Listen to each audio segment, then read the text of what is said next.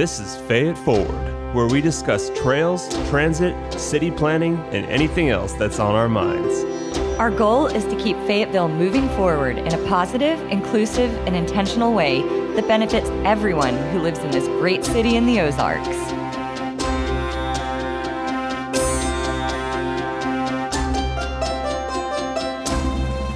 You ready? Come on in. Welcome to Fayette Forward. I'm here with my co-host and wife, Meredith, and today we have a special guest. Britin Bostick is the City of Fayetteville's long-range planning and special projects manager who works with everything from historic preservation to development code amendments to transportation to sustainability to parks, arts, housing, and if that's not enough, there's probably a lot more that I don't even know about. So welcome to the show. Thank you so much for having me. How fun. Hi, nice to meet you. Thanks for joining us. Oh, thank you. Can you tell us a little bit more about yourself and your roles with the city, including why you're here? Yes. So I have not the longest job title, but I think one of the longest job titles for the city. And a lot of times people are like, what is long-range planning? What does the long-range planner do? We do a lot to coordinate the city's work, if you can think about it that way. We do a lot of project management. We do a lot of work with the community to understand their goals and needs. And we do a lot to look at what does the city need to do to be prepared for the future. And every city has a different future focus. Every city has a different future condition they might anticipate. So what are Fayetteville's needs, both specifically to Fayetteville, but also in our region as a role of one of four major cities with a lot of smaller communities around us? That is a really good elevator pitch answer. I've been working on it. Yeah, I love it. Well, what brought you here? Because you've mentioned before the show that you're originally from the Austin area. I am. So my job actually brought me here. The whole reason I'm here is this really incredible job. Nice. But a little more background, which I think is really funny and kind of charming. My family's from Texas, back to 1834. Long time Texan in the Texas Hill Country. And I was living in the Austin area, and my husband was in the Austin area. And we went to visit his grandmother, who's not doing very well, and she's almost a lifelong Little Rock resident. And so my husband's family has been in Arkansas for a very long time. And she said, I don't know why you wouldn't live in Arkansas. We have seasons here. So and true. I thought, I wonder what kind of planning jobs they have in Arkansas. So I started looking, and this role was available, and I thought, well, that looks really like a lot of fun. And I was looking for kind of a new role and a growth opportunity from where I was previously. And so I applied, and everybody thought it was a good idea, I guess. And so here I am, and thankfully we all still think it's a good idea. So I came specifically for the job and fell in love because Fayetteville is really, truly amazing. I can't agree more. I love it here.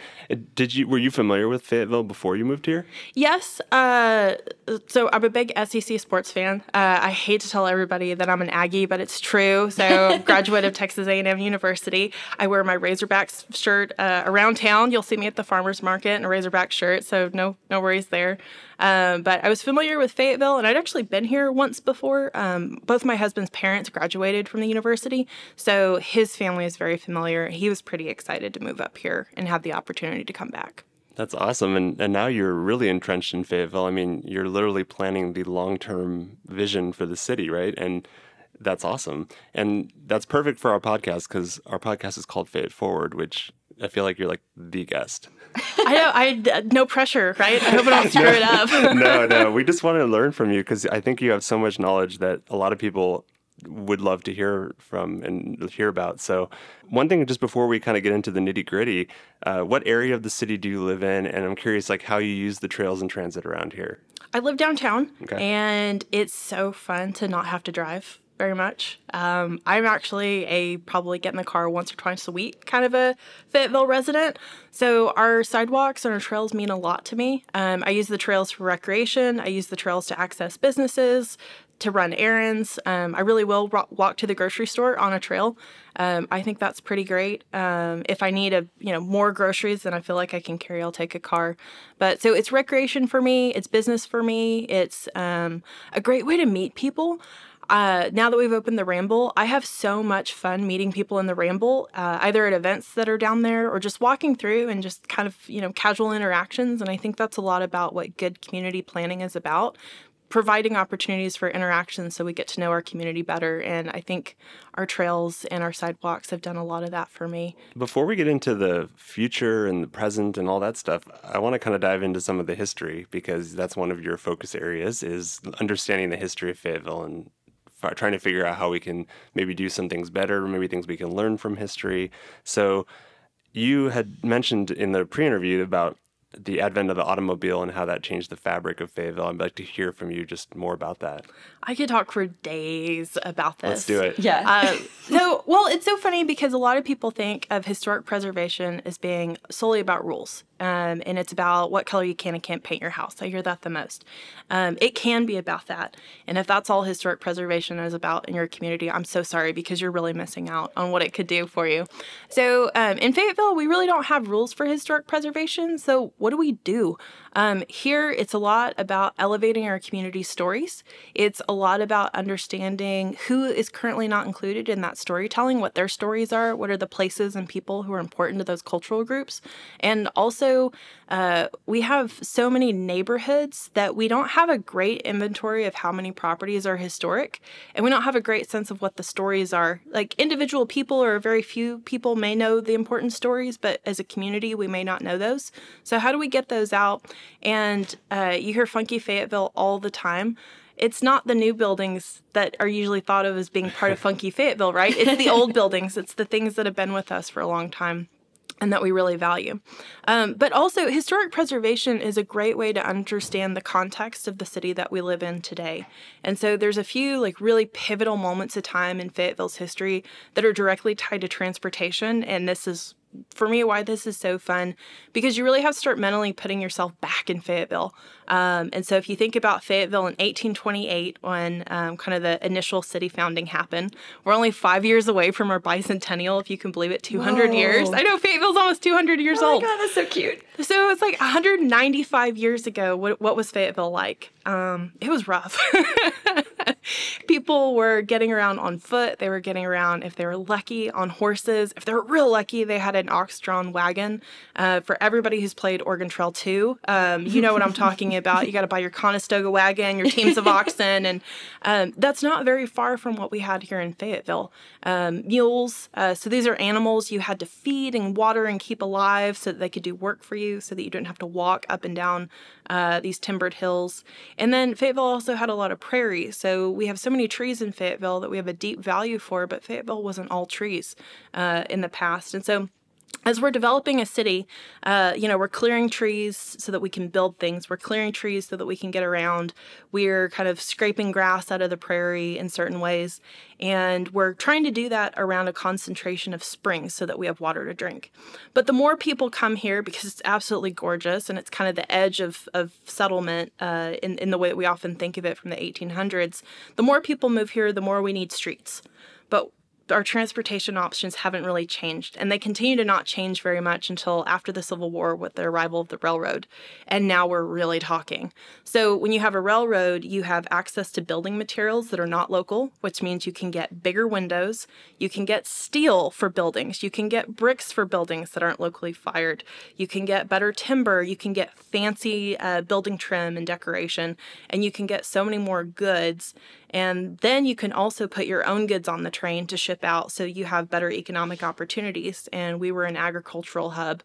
We were sending tons of produce out from local production. And so the train was like this pivotal moment in the local economy. And when the train comes in, you can have better wagon parts, you can have fancier wagons, you can have all these things, right? But then we get really wild when the automobile comes here, and some of the stories around this are so hilarious. So if you've ever eaten at Atlas Restaurant on Block Street, it's in a building called the Ellis Building, and the Ellis Building is on the National Register of Historic Places, so the story of it's very well documented and it's online. But it was a car dealership and a gas station. And so if you think about Block Street today, a car dealership and a gas station really doesn't fit the vibe, right? People live there, there's churches there. Well, people were living there and there were churches there in the 1920s when the Ellis Building was constructed.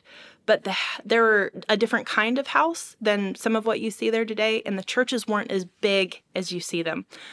but the parking problems were the same. And so there's documentation of this big fight in city council because the person who owned the car dealership in the Ellis building was parking all of his cars for sale in the street, and the neighbors were not having it. And so the city council was like, well, you're going to be limited to 6 cars. I think it was 6 cars in the street. And he refused. Like, he just would not comply. So then they're having to deal with, how are we going to make this guy comply and not put his cars up and down the entirety of Block Street? And, people are getting aggravated. And this is a time also that the quantities of gasoline and vehicle oil were just skyrocketing in terms of consumption in Fayetteville. And I think about people driving around and you would have had one car and that would have been very precious because everybody didn't have a car. If you had a car, or if you had a fancy car like Henry Tovey, he had the fanciest car in town. He was very proud of it. His car was in all the city parades. This is such a big deal. And it's well photographed. There's a photograph of his car in City Hall. That's how prominent his own, I think it was a Packard. So these cars are dripping oil and gasoline all over town as they're bumping along on dirt roads. And then we're starting to have parking problems 100 years ago in the downtown.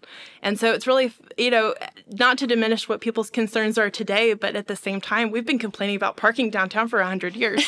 Some things never change. Some things don't ever change. And it's like, how do you know that? It's in the city council minutes.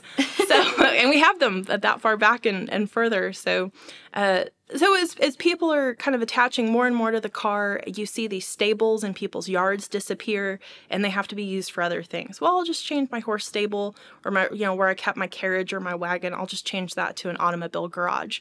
And so maybe the structure stayed kind of the same little accessory structure in the backyard, but you needed driveways in a different way, and people had to park places. And then these were not the cars that we have today. They were dripping oil all over the streets. And so you kind of have this mess. And then we get paved streets, and that's so much better for these really fancy cars that people have. And it's better for us today. But that's at the same time that the modern movement was really taking hold. And it's important to note that the modern movement in Fayetteville was so much more than Fay Jones architecture. That's really important because we had a school of architecture here, and we had a university here that had exposure to the whole world, and that brought in some really prominent ideas nationally and internationally, and the modern movement was a big one.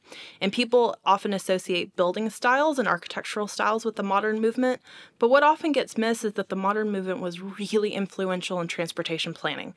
Frank Lloyd Wright was a go fast now in cars kind of an idealist, and he wrote a lot and designed a lot around this notion of a modern city that focused on personal vehicles. And other planners and other architects and thinkers and designers did as well. And so that was very influential in how cities got redesigned and really rebuilt through the middle of the 20th century. And you see that in Fayetteville. We lost a lot of historic buildings because people wanted parking lots for these cars because cars were the best thing that we could have. And when land is really cheap, maybe that works. And when cars are this new awesome thing that everybody wants to have, then maybe that's a great thing. But it's important to know that that left a lot of people out at the time, and it's still leaving people out today. And so as much as Americans were kind of really buying into this notion of go fast now in a car and highways and efficiency, and this is the American dream, right? For a lot of people, they weren't able to achieve that dream, and that carries forward into today. And so all of that background is really important to why do we invest in trails? Why do we invest in sidewalks? Why do we have to repair roads? It's all coming from the last, 60, 70 years of thinking about American cities. And we get to look at that today and say, is that something that we want to continue? We want to do it differently. And for so many people in Fayetteville, we want to do it differently, not because what we have necessarily doesn't really work, but I think because what we have today is a reflection of one preference, and we have so many people in our community who have other preferences. So when we build a trail, it's not because we think everybody should ride bikes only. It's so that people who want to ride their bikes have that option to do so if that's available to them. And then hopefully that frees up a little more room on our street so that everybody who has to drive across town at 5:15 p.m. on a Friday has a little bit more room to do that. Yeah, and that definitely sounds like someone who moved here from Austin, because you know what traffic is like, and you know what it's like to see a city just explode in size over the years of living there. Absolutely. I lived there at one point when it was, I think, 500,000 people, and now it's probably 3 times that size, if I had to guess. Yeah, I think the metro area is about that. Yeah. I can remember when you could drive across Austin in 15, 20 minutes. Wow. And now you can't get through a couple of stoplights probably in 15, 20 minutes. And I do think that there was always that refrain of, oh, it's because they didn't think ahead. They didn't think about alternative transportation. It was always about kind of widening freeways and things like that. And so it's interesting to get your perspective, having moved here, having been through that, and saying we're not trying to say no cars. We're trying to give people other options. Yeah, for everybody who, like for me. So I live downtown and I have a lot of choices. And that's the important thing, right? I have a lot of choices. It doesn't mean I can't drive my car unless we're having like a huge parade downtown and I have to wait a while to be able to get out, which is I have to pay attention to like parade route stuff, right? Because like, okay, can I get out to go run an errand? But I can take my car if I want to or if I need to, and that's great. But I can also walk. I can also take a bike. I can also do a few other things.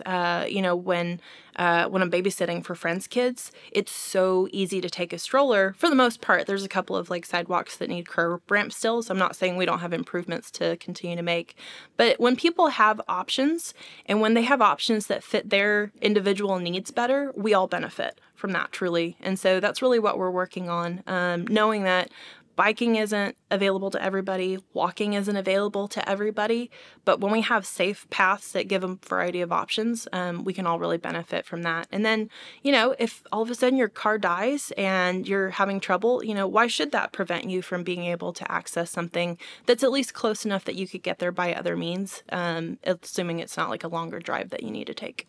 That's great. And, just having safer ways to bike and walk is huge because I think a lot of people, that's the biggest barrier too, is just, people say, oh, you can just ride on the street. It's like, yeah, but have you ridden a bike on the street? It's an awful experience. Can I tell them I didn't ride a bike for 26 years Yes. story? So this is really funny. I really admire people who bicycle a lot, and I think mountain biking is so cool, and the whole thing just terrifies me. So I was in a couple of pretty spectacular bike wrecks when I was much younger. I had a really big one when I was 6. I had an even bigger when I was 12. Like, gear cut into my leg kind of business, took a while to recover. And that just really put me off of bicycling, honestly. And so I did not ride a bike for 26 years and just got on a bike in May again to do kind of a beta test of a downtown bike tour.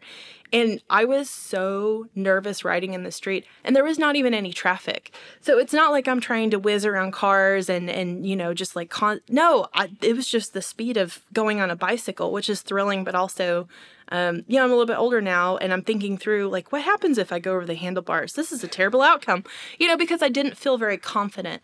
And when you're asking people to take a bike, but they don't feel confident using that bike, either they may not have experience or practice, or they may not have a very good bike to use. I hear that bike quality makes a big difference. And so I think those are important considerations. How can we give people the option to become more comfortable with that mode of transportation until they're kind of at the point that they feel like, yeah, I could run errands on my bike. And I have friends who are just absolute masters of their bicycles and can do that really successfully. And they ride their bikes to work and home, and they run errands. And I think that's a lifestyle I'd really like to participate in, but I feel like I need a lot more practice and time to get comfortable with that before I could fully participate. And I'm not sure that other people don't feel that way as well. Oh, 100%. Because as much as I don't like driving, I don't feel 100% confident doing everything on a bike. I have a really heavy e-bike, and if you take a certain turn too slowly, then it'll just kind of tip over. And so there are all these things to consider. If you need to go and get some home improvement tools, where do you park it securely? How do you get things home? I mean, there's so many things that go with that. We have good friends who ride their bikes only, and they don't live in downtown. They live up in kind of the uptown area, and they've been able to make it work. And I think it's really cool, and we're hoping to get them on the show to share some of their tips. Ooh, I would love that. Yeah. I mean, they're filled with tips, how to dress, what type of bikes to have for different conditions. But I also think you have to have a certain amount of privilege to be able to have multiple bikes or be able to like have the space in a garage, maybe to have a bike tool so that you... Or even have a garage. Yeah, even have a garage. Exactly. And just to have the space to work on a bike. And then it takes time, it takes energy. You have to be able to pay for the things to fix the bike. So there are a lot of conversations about that, but they're pretty frugal and they're really cool. And so hopefully we'll get them on to talk about those things. That's awesome. Yeah, and one thing that you mentioned just now is that when you go on a bike somewhere and you want to lock it up, I see this getting better and better, but some businesses will have these really janky racks that like aren't even bolted to the ground, and like you could cut through them with a piece of like a scissors, and you're like, can't we just pay for everyone to have like those big hefty U-shaped things in every business? I feel like it shouldn't be that much money to get the whole city just blanketed with those. And I'm wondering if you know anything about I know I've heard there's incentives for that, but is that actually happening? So that's interesting you bring that up. And this is where we have current development requirements, and then we also have not having had those requirements for a very long time. And so currently, if you're going to do a commercial building in particular, bike racks are a yes. We need you to have those. We need them to be installed, and that's, you show them on the plans, install them when we come out and do the final inspection to make sure it meets all of the requirements. And so it's really easy to do that for new construction. It's a little more challenging to retrofit because like what would kind of be our mechanism to get people? So then I think we are looking at incentives, which I'm not directly familiar with, but I do like this notion. And where I was living previously in Texas, we were the red poppy capital of Texas, which is a story tied to a World War veteran who brought poppies home for his mother. It's this really endearing story. But they turned that into like a city bike rack design with kind of red poppies as part of the design element. That's cool. So they were super functional, but also very much of the place. And I like thinking about things like bike racks like that, where you need it to function, but also it can be this like great moment of acknowledging the place that you're in. And that's like a really accessible kind of feature. So that you're not talking about redoing a whole building facade. You're just talking about a bike rack that gets bolted into the concrete. And it becomes public art. Yes. Public art. Oh, what a great place to incorporate some public art and the creativity of our community, and have people have some ownership. And like now all of a sudden biking and bike racks are connected to like other things in our community that are important and meaningful. Definitely. And you just made me think of the 71B corridor and how that's going to sort of transform what's, kind of an inspired Strode, if you will, into something that's more walkable and more beautiful and probably going to have a lot more art. That just reminds me of using bicycling as art, as placemaking. Are there thoughts on making kind of all of Fayetteville part of this placemaking movement, or is it more focused like purely on downtown? We're going to make it this urban core. Do you see kind of like hubs or nodes, or is it going to be more of a centralized place that spreads out? That's a good question, and I wish I had like a super concrete answer, but in progress. But I think you've pointed out something really great, is that we're making some pretty strategic investments that did start as downtown as kind of the origin point of those investments. So if I can give you a little bit of transportation background, and these are things that I think it's really important for our community to know. RDOT, the Arkansas Department of Transportation, was basically responsible for 71B or College Avenue for the longest, because it was a state highway, right? And so when the state has a state highway and state right-of-way, meaning the state owns the land and controls that property, even if it goes right through a city, the state supersedes the city. Their authority is always higher than ours. And so if the state says, here's how we do state highways, even in urban areas, that's something that we don't have a lot of control over or say in. So sometimes when people call and they say, what's going on with this? You should do it differently. The answer is, well, we're not able to do it differently because that's state right-of-way, because there are so many state highways that go through Fayetteville. The really cool thing about 71B is that it came into city ownership as a right-of-way, so they transitioned it out of RDOT's oversight and kind of direct control into ours. RDOT still has oversight on it, but it's given us the opportunity to do this 71B work. We're trying to pair our funding and bond funding with federal funding, so it feels really slow because federal funded projects are really slow. There's a lot of requirements and a lot of things you have to do. But what's exciting about it is that now we are able to have influence and decision-making over how that is for us. And so if we can go back to history a little bit, there was a time in Fayetteville that backing directly from a business parking lot into a highway was totally fine, right? It wasn't a big deal if you needed to just like pull up and then back right out into a state highway.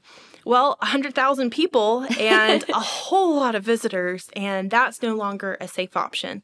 It's an option that can cause real safety concerns for our pedestrians and cyclists, for other drivers, for yourselves. It's not something that we allow you to do anymore. But we have so many properties along that strip of used to be still kind of state highway, that haven't really been changed since all of that transition. And so those properties, if they haven't transitioned, we're at a point where we need to help them transition.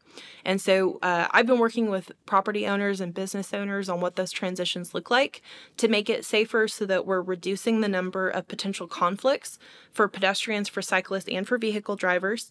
A lot of people don't realize, and I certainly didn't realize, we have so many large truck deliveries along College Avenue to all of our businesses. And those delivery trucks need to be able to be there and provide the goods that we all enjoy, whether that's food deliveries, whether that's products that we're all purchasing, or that these businesses are kind of repackaging or sending out via online sales. There's just so many reasons why. So we need College Avenue to work the way that is successful for us today, and that's very different from what it was in the past.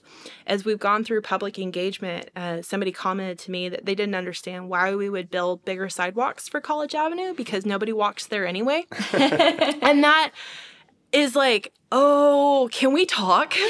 But can we talk about that? People do walk there, but they don't safely walk there, and we don't have complete sidewalks, and a lot of our sidewalks are not in good condition along there. And so, but what if you could? What if you could walk by businesses? What if that was something that you could walk from downtown up to College, and you're getting your exercise in, you're accomplishing your errands, or going to eat, and it's kind of all happening at once? Or it's some of our gorgeous Fayetteville weather that we have so often, and you're like, I'm just going to walk there today, and that's really what's going to be a great experience for me. Or for all of our bike commuters, what if you could safely, bike along a sidewalk on College Avenue, because we don't want you in the street there. The lanes and the traffic just really don't make that feasible for you. But what if you had a complete sidewalk, and what if you had fewer driveways to cross as you're biking? And what if you could feel safer and more confident? And then let's go a step further. What if you had adequate lighting? What if you had separation between the sidewalk and the street curb so that you weren't right next to these big trucks whizzing by you, at fast speeds? And so as much as those changes can be difficult, and I often hear from drivers, I don't like this because I have to drive slower and because it's like kind of hard to navigate. I'm so sorry, but that's what we're trying to do. We're trying to slow you down. We're trying to make it harder to drive in your vehicle so that you do have to pay attention to all of the things that, unfortunately, when people miss, could result in a person fatality. And that's really what we're dealing with. Our transportation team and our mobility kind of transportation staff, y'all probably know them as Matt and Dane. They're fantastic. They gave a really good presentation to our city council last night. Matt was talking to the city council about a map we have that shows traffic fatalities and serious injury accidents. And there are actual hot spots in the city of Fayetteville where we've had way too many conflicts between pedestrians, cyclists, and vehicles. And we don't want that trend to continue. And he reported that we've had 26 fatalities in the time period of that map data. And that's 26 too many. So how do we preemptively address these things? And then a question a community member asked me just this morning on the phone. She said, well, I understand why you would want to look at where these accidents and these fatalities occur, and you would want to address those areas. But what about areas that are going to grow here shortly in the next few years that aren't part of your project planning at the moment? How do those not be part of the map in the future? And it's such a good question. And one of the reasons why I love to take phone calls from our community, because they help me understand things that we may not be seeing from our kind of like very rational engineering approach, where we try to say, oh, what's the problem? Let's address the problem. And our community is saying, let's not even let it be a problem. And I really love that. Yeah. And on that note, are there other things that people have brought up to you that listeners of ours might benefit from hearing your answer to, just things that you've heard from people that maybe you were surprised by? Are there any other in that vein? I had a really interesting conversation. I say this as not a very frequent cyclist. And somebody noted for me that they thought where they lived in particular, so they're in the very south end of Fayetteville, not in South Fayetteville, but the very south part of the city. They said, it would really be helpful for us if we would have sidewalk connections, because riding bikes, on they're at South School. It's still 71B, but instead of College Avenue at South School. So if you're going to ride your bike, there's not a place to do that out of the road. I don't feel comfortable in the road. I don't feel comfortable for my teenagers to be in the road. So what can the city do about that? What are y'all doing about that? And that was like a really interesting question. So one of the first things I do when people call and ask me about things that are going on that I can look at on a map is I pull up the map and I say, where are our trails? Where are our sidewalks? And we've got maps that show me this really quickly. And these are all available to the public. They're on our website if you look for GIS maps. And then if you learn to navigate through the layers, it's super fun. You can see lots of cool things. But I looked at the map and I saw that what she was talking about included an area that had a trail that you could take. I was like, oh, so I'm seeing a trail and I'm hearing her say, we don't have what we need to cycle safely. And so rather than saying, well, we have a trail, that's what you should use, I started to think about, okay, how is my perception of this different than her perception of this? And I realized as I kind of followed the trail a little bit, we were on the phone, the trail probably added like 1.5 miles to the distance that they would have to go compared to just a straight shot along South School Avenue. And that's so important if you're walking or cycling, right? Because if the expectation is, well, you have a route to take, this is going to be pretty inconvenient for you overall, then people are not going to be very likely to do it. So it's a little bit, again, why I love to take these phone calls, because you can say, oh, well, we have a trail, and that would be true. But you can also think through, oh, how is that not serving people the way that we need to? And then how can we be, thinking about how that gets prioritized? Yeah. I've had a number of senior citizens in Fayetteville talk to me about what their concerns are.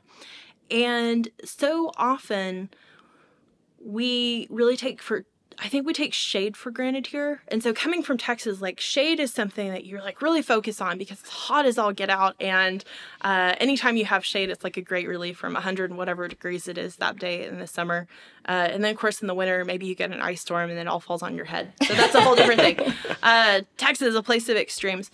But in Fayetteville, I think it's not just that we like trees because they're pretty, and it's not just because they are great for our environment in total. Trees are a really important aspect of safety in transportation and comfort in transportation. And for our seniors, even if they live in a senior community, they don't necessarily want to be enclaved in there, right? They may want to go for walks, and they may want to feel safe and comfortable. And so some of the concerns I've heard is, if the city is going to do a street widening project, are we going to lose our trees? Meaning the trees that we walk past as we're walking on, maybe if it's a little sidewalk, like a 3-foot wide sidewalk, because people understand very intuitively that if the city widens a street and I lose these trees that are an important part of my comfort and my sense of safety on this walk, because I've got a whole line of really nice trees between the street and me, then people understand that transportation project to not be a positive outcome for them. And so then they're like, I don't want this to happen because the change represents a threat to me. It represents a lack of comfort, and I may no longer choose to participate in what for me is like a great form of exercise. I think that is part of what needs to be our decision-making criteria, because sometimes we do need to add capacity to our roads so that we can move more people because we have more people. But how can we balance that with understanding our community's needs, even if it's like a more specific segment of the community, but trying to mitigate that a little bit. So when people talk to me, oftentimes I'm learning a whole lot more than they are, I think, because I'm trying to understand what is the experience they're having that is behind what they're voicing to me as a concern. Or, then sometimes we just get into discussions about what's the process? What does it look like to have federal funding? Why do things take so long? Why can't the city do anything right? I hear that a lot. But usually when people have a lot more information about what's behind all of that, you're talking about needing to have the right tool for your bike and needing to have, all these things. It's like, I think you just described long-range planning. Like, we have big ideas that we want to do. Like, we want to ride the bike, right? But you have to have all these tools in the right place, and you have to have them available to you to do that successfully. And so sometimes I'm working on the big ideas, and a lot of times I'm working on the tools for how we get there.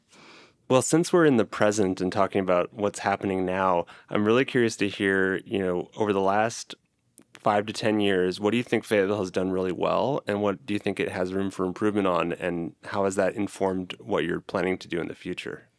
Oh, this is such a good question. So I think my very favorite thing about living in Fayetteville is how much everyone else also loves living in Fayetteville. Yes. And, being at the farmer's market to do public engagement, I hear so much and feel so much of how much people love to be here. When people are visiting for sports games or for other great reasons, I think they pick up on that. I think people really feel that. And I think this community should be so proud that we've gone through the pandemic, which was so separating for so many people. And the city had some pretty rigorous requirements that I know felt very separating for folks.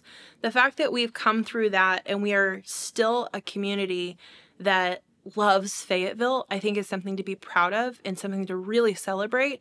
And also the care and the passion that people have for their neighbors here is so wonderful. I hear community advocacy and community member advocacy here in a way that's really unusual and not very common in my experience. And so to have people express that much love and care for each other is kind of a wonderful thing. And honestly, I think that's what we do the best. I think that's why sometimes we have contentious conversations and we're willing to tackle difficult things because we love our community that much and we have that love for each other.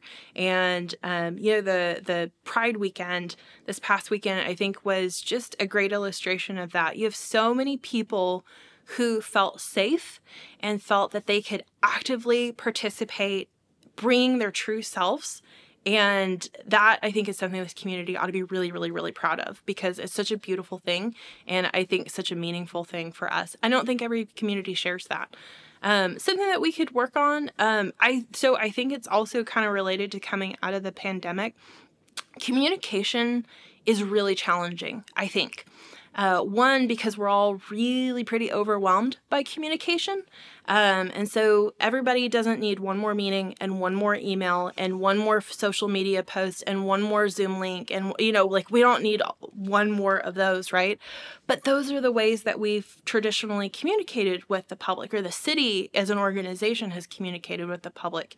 And maybe, other organizations, nonprofits, et cetera, have communicated with the community as well. I think we're maybe struggling a little bit with what is the best way to communicate right now. And I don't have the best answer to that. I'm not sure I have an answer to that. I just know that it's something that really needs a lot of work to figure out what are people's needs, what works best for them, and how do we successfully get the information? Because if I'm working on a project and I've had public meetings and it's been in the paper and it's been posted on the city's website and it's been on our social media and people have shared it and I have a direct contact list for emails and I've called some people and I've told the city council about it and I've told our historic commissions about it or our planning commissioners about, if I've done all of that work and then I still constantly hear, I had no idea y'all were doing this, something's not working. Yeah. Right? And so how do we do better to communicate with people? Because that ends up answering a whole lot of other things, I think, if we can get communication down. And I think, we didn't have a lot of opportunity to gather together in person for discussions for a long time. And so are people actually going to show up anymore? I don't know that our public meeting attendance is quite what it was pre-COVID. And so what is it that people want? And maybe they just don't want more meetings and more emails. Mm-hmm. So then what else do we do? And how do we make sure that people get the information that they want and that they need so that they can participate in the way that they choose? That's really important. Absolutely. Well, shifting gears, like bike gears. Good one. Yeah, thanks, man. Let's talk trail-oriented development, because I know that's a really big focus right now for the economic health of the area, for getting people to use the trails for actual transportation as well as recreation. What have you seen as far as trends go with building businesses along the trails. I know we've seen some restaurants, we've seen some breweries. Have you heard any talk of additional types of businesses, maybe more of the same? So I haven't heard of any like super big push or like all of a sudden we're going to see a game-changing kind of situation. But I think this is one of those things that we're going to have to look at in terms of where is a good place for this to happen and where do we maybe want trails to stay more natural. And I think this is the balance that we're trying to strike in Fayetteville constantly. Where do we want these great amenities to be and these resources and things that we enjoy? Because how fun is it to be able to like bike down a trail, hop off, park and lock up your bike, sit on a patio, enjoy, a beer, enjoy some tacos. Like for so many of our community, like that's about as good as it gets, right? And that's what a wonderful thing. There are a lot of, people who will come visit us for that, to have that experience with us. But I don't know that you want patios with tacos and beer along every single, mile of trail, right? And so how do we also retain some of these beautiful, like, natural experiences that we have where you can see rabbits or you can see deer or you can have a butterfly flitter across and, see, I'm kind of obsessed with plants. A lot of people don't know this, but I am really obsessed with plants up here and I will stop and look at almost anything. What is that? We do the same. What's the leaf pattern? Have I seen that before? Yep. Oh, and I'll try to identify it. And if it's, if it's got flowers on it, I'm definitely going to come to a dead stop and investigate it. Because living in Arkansas is like living in a flower box or like a florist compared to where I'm from, which only has wildflowers one time a year and then cactus flowers. You shouldn't touch those because you're going to regret that decision. I've regretted that twice in my life, really substantially. So, there's these beautiful things that we don't want to lose either. And so what does it look like for us to say, things like, I know our Segas at the depot is like, deeply embedded in Fayetteville's cultural memory, right? There's so much affection for that experience and everything that came with it that was so wonderful.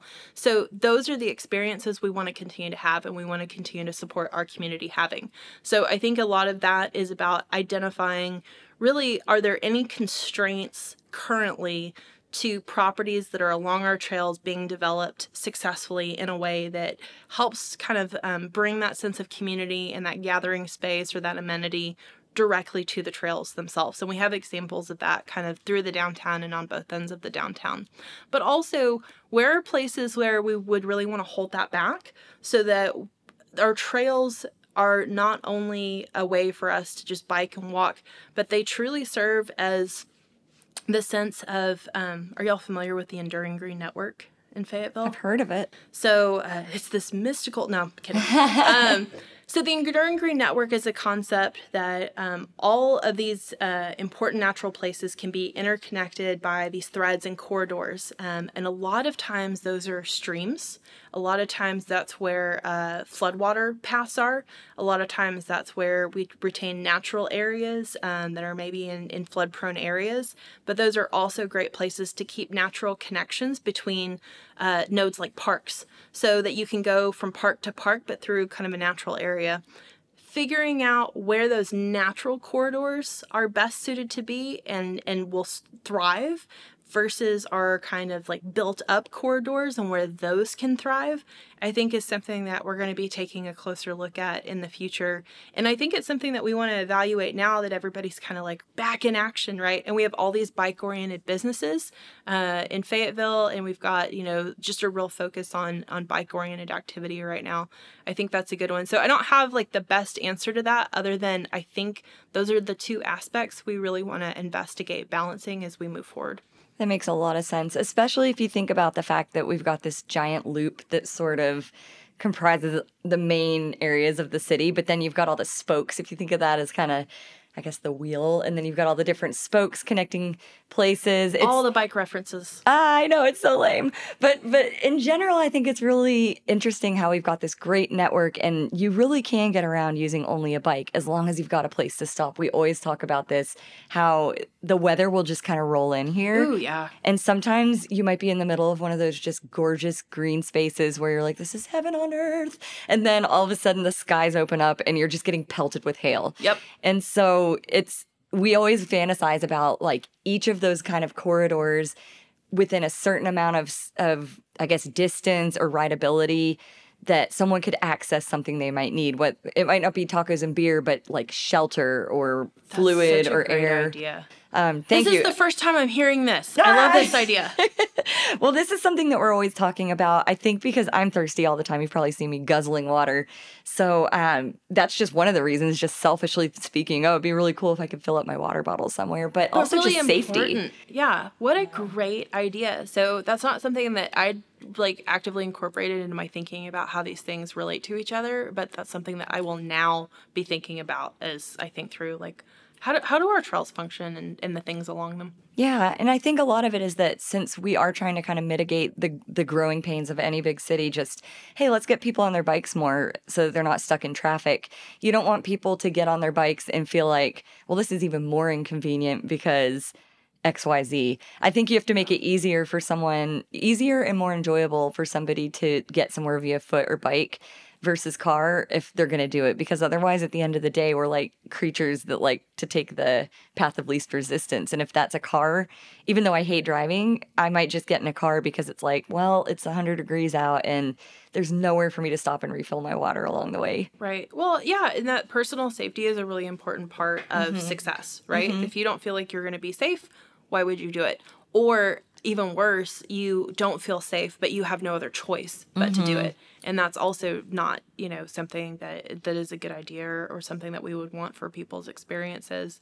So places of respite, I think, are really important as something to think about. And that could be, like you said, a multiple of things. Maybe it's like shelter and water refilling, or it could be like, this is where we're stopping for lunch. Yeah. I think, I grew up going to JJ's convenience store, and that was kind of the one place in my neighborhood I could access via foot. I grew up in the city of Strodes, and it is just as black and white from Fayetteville as you could possibly get in terms of like a really car-oriented development versus Fayetteville. So it's been really interesting, but I know when I was a little kid, I was permitted to go to JJ's. That was the one place I could go alone or with friends. And we would go there, and it did not have anything fancy, but it had something. And so it was just so nice to have that little destination. Or if you're out biking with your friends in the neighborhood, you could go get a bottle of, at that point, you weren't buying water. It was like a can of Coke or a bottle of Coke or something, or some gummy bears. But it was just so nice and so liberating, I think, for kids as well, to be able to just like bike over somewhere with some cash and actually just make a purchase and feel like grown-ups. And you can still go to JJ's in Fayetteville, multiple locations. Multiple See a locations. show, drink a beer. That's On right. the trail in many Shameless instances. And there's no X-rated video section in that one. So, I mean, it's Yeah. probably better than the one I went to. I wanted to talk a little, you had mentioned the nature and that being a barrier of sorts to trail-oriented development, in that we want to maintain that nature. And I agree, I love the nature here. I was wondering, though, if I think you could have more businesses along the trail, but have some sort of mandate to say you must have trees kind of like right in front along the trail, and then you kind of weave through the trees to get to the patio. So, because I always love businesses that are like almost like a tree house. Like it could be at ground level, but like in the trees, amongst the trees. And I feel like if you just say, hey, you can be on the trail, you have to be set back a little bit, and then you have to have a canopy of certain types of trees that you mandate. That also goes towards another question I have, which is I know there's like a 40% coverage rule or something like that in Fayetteville as far as like tree coverage. Do you know anything about either of those things? Yeah. So the first thing that you're talking about, like, should buildings be set back from the trail a certain distance or be required to kind of have like plantings or landscaping in between? That is tied directly to our development regulations. So a few different parts of the city's code. The city has a code of ordinances, which is the umbrella for all of the city's rules. And then there's a specific part of it that's called the Unified Development Code. We adopted a Unified Development Code in 2003, so it's 20 years old. Funny enough, that was a year that a lot of cities adopted a Unified Development Code. That was kind of seen as like a really efficient way to get all of your zoning and development regulations together in one document. So in some cities, the zoning code or the regulations for how land is used are separate from things like maybe subdivision regulations, which are like much more technical specifics. If you've ever had to plat a property, and a lot of people have not, so if you haven't, don't feel like you're left out. But subdivision rules are basically like the division of land, and then zoning zoning rules or how land is used. And those two things come together in a unified development code. So that's why that's important. Our Unified Development Code lays out all of those regulations. And so zoning is things like these setbacks and things like how many tree you have to preserve, or how many plantings you have to put back, or if you have to put at all. And so when we look at trail-oriented development, we have the opportunity to adjust or tweak our code to put in exactly the kinds of things that you're talking about that would get us the outcomes that we're looking for, so that we're balancing what development does with what our needs are. And then kind of the second part of, that 40%. So that is a really magic number, but it doesn't exist in all of our zoning districts as 40%. So if you have a lot that has no trees on it whatsoever, let's say it's either gravel or grass or something, just there's nothing there. Maybe like one really sad bush. You're not going to have any tree protection or like tree canopy protection requirements because you don't have any tree canopy. So in that case, there's like no % tree protection, right? Let's say you have the exact opposite of that, and you have a lot that is completely covered in trees. And let's say some of those trees are like really good trees. They're great hardwoods. They're very healthy. And maybe some of them are hackberries, which are not as ideal for trees. They're not things that we work really hard to protect usually, but we have a lot of them. And so if you were going to develop that lot that had all of the trees on it, the expectation would be that you preserve 40% of that tree canopy, if that's what your particular zoning district required. Some of our zoning districts, especially our more urban kind of center of the city zoning districts, have a lower percentage than that. So you might be down to only needing to preserve like 20 to 15% of your tree canopy. But when we look at, development versus tree canopy, those are some of the decisions that the city council weighs when they look at rezoning requests, is how much tree canopy would you need to retain. Now, in some cases, like if you've just got, let's say it's all hackberry, that's not a tree canopy that we have a really high priority for. So maybe it's actually better if you were to replace some of that with better hardwood trees that are going to have a longer life, that are going to really contribute a lot more attributes to our natural environment that we would want. So you might have some trade-off opportunities there. But if you're just looking at rough tree canopy numbers, it's really decided by your zoning district. And then like 40 is like at the top, and I want to say somewhere around 15 is at the bottom, depending. Nice, thank you. Another thing I love about Fayetteville is that we don't have billboards. Right? And I just wanted to know, is that in the long-term plan to continue that? Because I really don't want to see that go away. Yes. So that is something that it's like the closest thing we probably have to a shrine is our, we don't have to have billboards.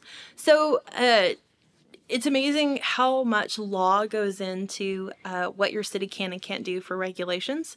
And that's a Supreme Court decision that upheld our ability to have that prohibition in place. And so I'm going to say way back, because I haven't really been here that long, and way back is the best I have because I don't remember the exact year. So way back when, somebody had a vision for when they built I-49, somebody had a vision for the future of that place. And they said, wouldn't it be so great if we didn't have billboards junking this whole thing up? And that became, okay, for this particular kind of bubble of area on a map on either side, you can't have billboards, and we're not going to allow them. And signs are one of the most hotly contested legal issues in cities, and the Supreme Court has weighed in on this several times. I could quote legal cases decided by the United States Supreme Court to you. It's basically down to cities cannot regulate content of signs, generally speaking. So you can't say what can and can't be on a billboard, but you can regulate things like location, materials, lighting, kind of those more objective things, not the subjective things of like, language and content. And so, and that's, I think, because a number of cities kind of went a little bit too far, and then that was like, okay, well, we'll just beat everybody back into, here are the only things you're allowed to do. But what's different is that, so a lot of cities have enacted, or even in some cases, counties that have zoning authority have enacted billboard bans. And those almost always get challenged in court because who wants billboards? Sign companies and people who can financially benefit from having those billboards. Or there's this really kind of famous case in California where there were billboards already, and the city said we're not going to have any more billboards, and the billboard companies were like, the heck you aren't. And they had this like amortization schedule even where they're like, we're going to slowly get rid of all the billboards and kind of on this type. It was like this very rational plan, and they were like, we're going to take you to court, and they did. And I think the court decided in favor of the city. So that's kind of what happened here is we said, hey, part of our vision for this place that we enjoy and appreciate so much is we don't want billboards junking it up. And billboards are a type and a size and a material of sign, right? Those are things that you can regulate. And now if you let some people have billboards and other people not have billboards, that's a totally different thing. But if nobody can have billboards, then it's generally applicable. And that was decided to be like a legitimate regulation. And so we don't ever want to lose that regulation, because if that goes off the books, then we would have to like start from zero, and we don't know that we would have the same success.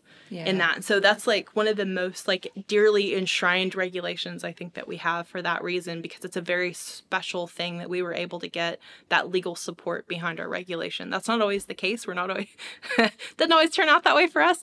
So that's an important one, and it makes a difference. You hear people comment on it a lot.